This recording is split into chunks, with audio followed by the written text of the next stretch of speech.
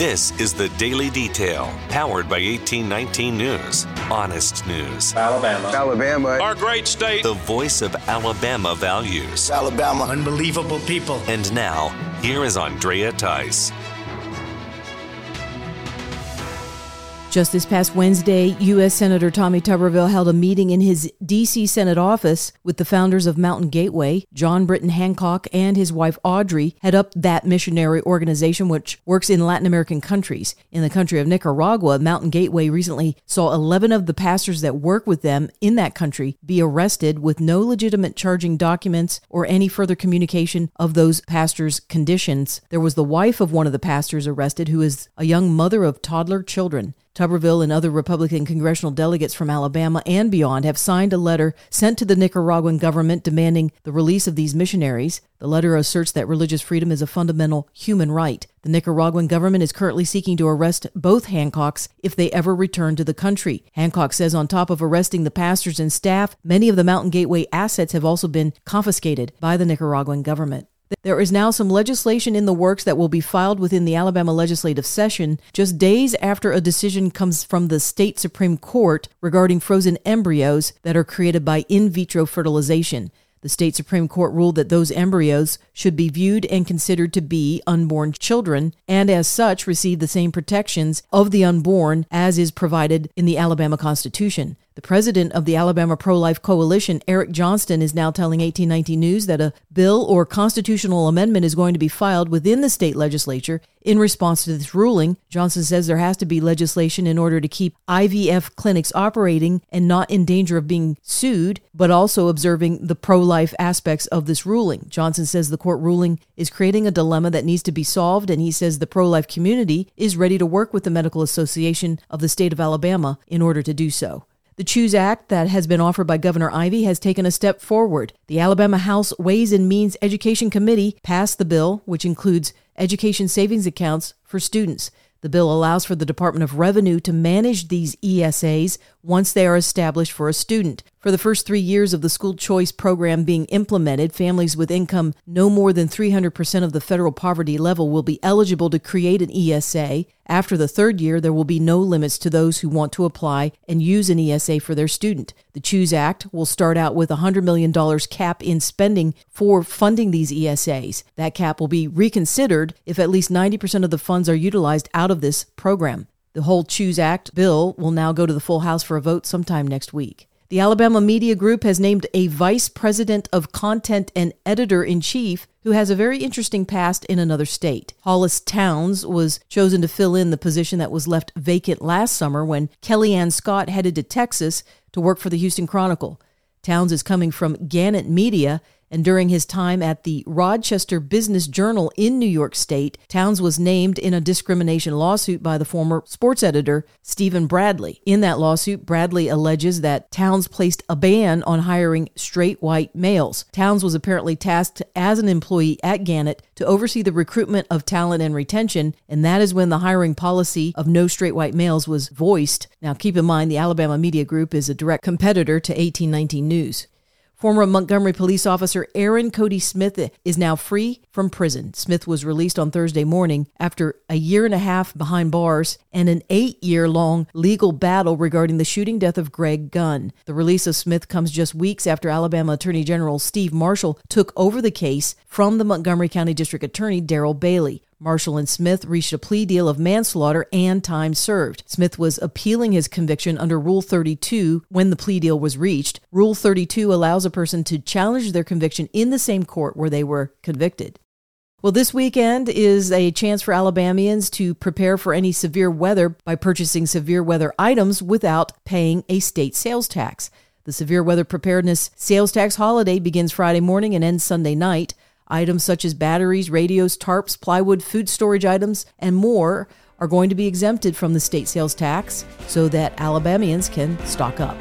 For more in-depth stories affecting the state of Alabama, go to 1819news.com. In national news, well, a deadline has come and gone, and the U.S. Justice Department is apparently disinclined to follow it. The DOJ has failed to hand over the transcript and recordings belonging to Special Counsel Robert Hur that involves an investigation into Joe Biden and his handling of classified documents which he possessed ever since he was a senator and vice president. The House Oversight Committee sent a request for all of that material. Keep in mind that Joe Biden can declassify all of this material at this point if he so desired, especially in light of the fact that Hur cited Biden's cognitive decline and memory loss in that report, and immediately after that came to light, Joe Biden pushed back on Hur's report, saying that the statements were politically motivated and inaccurate. And the White House has released a statement that the FBI and Department of Homeland Security is now looking into Thursday's outage of cell phone services for AT&T, Verizon, T-Mobile, and other cell phone service providers. At the end of Thursday, the network had been almost fully restored for at least AT&T. For a time there in the morning, calls and texts were not moving through the network. So far, there's no indication that the outage was the result of a cybersecurity attack. Well, the Supreme Court for the state of New York has ruled that allowing illegal aliens to vote in municipal elections is unconstitutional. The court overturned a New York City law that was seeking to allow 800,000 residents who are not U.S. citizens to vote in local races. The 43-page document declares such a municipal law null and void since it violates the state's constitution. The decision from the state Supreme Court was a 3-1 vote. The invasion of the U.S. at the southern border continues, just not so much in the state of Texas, where leadership there has taken action in enforcing federal law and protecting the borders, whereas the Biden administration is ignoring federal law. But another front is being attacked by this onslaught of illegal crossings, and that's the northern border along Canada. A report from a bilingual news organization, ADN America, is now reporting that illegal crossings along the Canadian border have seen a 240% spike in 2023 compared to that of 2022. That means 12,000 migrants have been halted by authorities last year alone. The border between the U.S. and Canada is 5,000 miles long. It's significantly larger than the border between the U.S. and Mexico. The majority of crossings, however, occurred at the border checkpoints between New York, Vermont, and New Hampshire. CBS Media, which is owned by BlackRock, had some massive layoffs announced last week of their employees, including a notable investigative journalist, Catherine Herridge. Herridge has spent years covering national security, military, and terrorism stories for Fox and CBS. Now it's being reported that CBS has seized all of the files, documents, and computers that Herridge was using to acquire her sizable number of information and anonymous sources. The Broadcasting Union for Journalists, SAG-AFTRA, is expressing alarm at this latest move by CBS, saying it's an attack on free press to jeopardize and expose privileged sources. The union leadership is considering all of its options in responding to this move from CBS.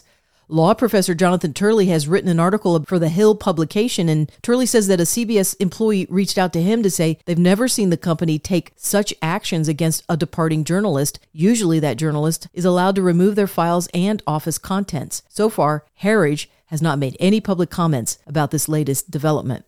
A federal judge in Orange County, California, makes a controversial ruling regarding two men who are part of a white supremacist group. Robert Rondeau and Robert Bowman have been inciting violence at political rallies throughout that entire state. However, the judge, Cormac Carney, has dismissed both of the cases against the two men, saying the charges are politically motivated. Judge Carney said that as long as far-left extremist groups like Antifa continue to act without any consequences to their violence, while far-right groups instead are targeted and prosecuted, then he's not going to continue with the case. Carney says to continue with this biased prosecution will only lead to the conclusion that the government is selectively prosecuting those whose speech or political views they find repugnant, while ignoring this very same violence coming from other more acceptable political groups. Rondeau was recently extradited from Romania in order to face these charges before the judge, so the government is now requesting relief to not release Rondeau, calling him a flight risk. However, the judge determined to release Rondeau yesterday,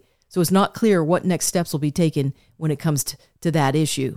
And in other legal matters over in the state of Georgia, Just the News has filed a complaint in Fulton County requesting that the Fulton County District Attorney comply with an open records request regarding communications that were held between DA Fani Willis and the Biden White House staff. Just the News is being represented by America First Legal Foundation. AFL says that determining whether or not Willis had contact with the Biden White House before her prosecution of Donald Trump is a matter of public interest, since such prosecutions should be free from political influence. The requests for these communications were first filed in January after a hearing before Judge Scott McAfee revealed that the DA's office had 2 written letters from the White House that came after the case against Trump was underway. However, in February, the DA's office denied the existence of these letters that were mentioned in court when Just the News requested them.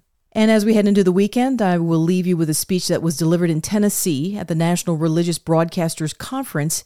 That speech was delivered by the president of the Heritage Foundation, Kevin Roberts. So what is the real reason the establishment and the left oppose President Trump so ferociously? We know that they don't actually fear Trump is a danger to the country. After all, despite their wealth and privilege, the liberal establishment proudly condemns the United States as a backward, bigoted, vicious nation and a malevolent force in the world. From the 1619 Project to big tech censorship to open borders to their assault on religious freedom, they want to fundamentally transform America because they don't like this country. No. The establishment does not hate Donald Trump because he's a threat to America. Let's be really blunt. They hate him because he's a threat to them. You're listening to The Daily Detail from 1819 News. If you are enjoying The Daily Detail and want to make sure the reports come up easily on your electronic device, then be sure to hit the subscribe or follow button on the main page of The Daily Detail on whatever podcasting app you've been using to listen. That could be Spotify, Apple Podcasts, Podbeam, or some other podcasting apps. You can also get the word out about The Daily Detail by sending a link to a friend or dropping me a 5-star rating. I surely do appreciate it.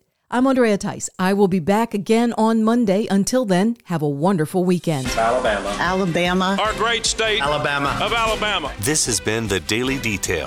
For more up-to-date news, go to 1819news.com, where you'll find honest news and Alabama values.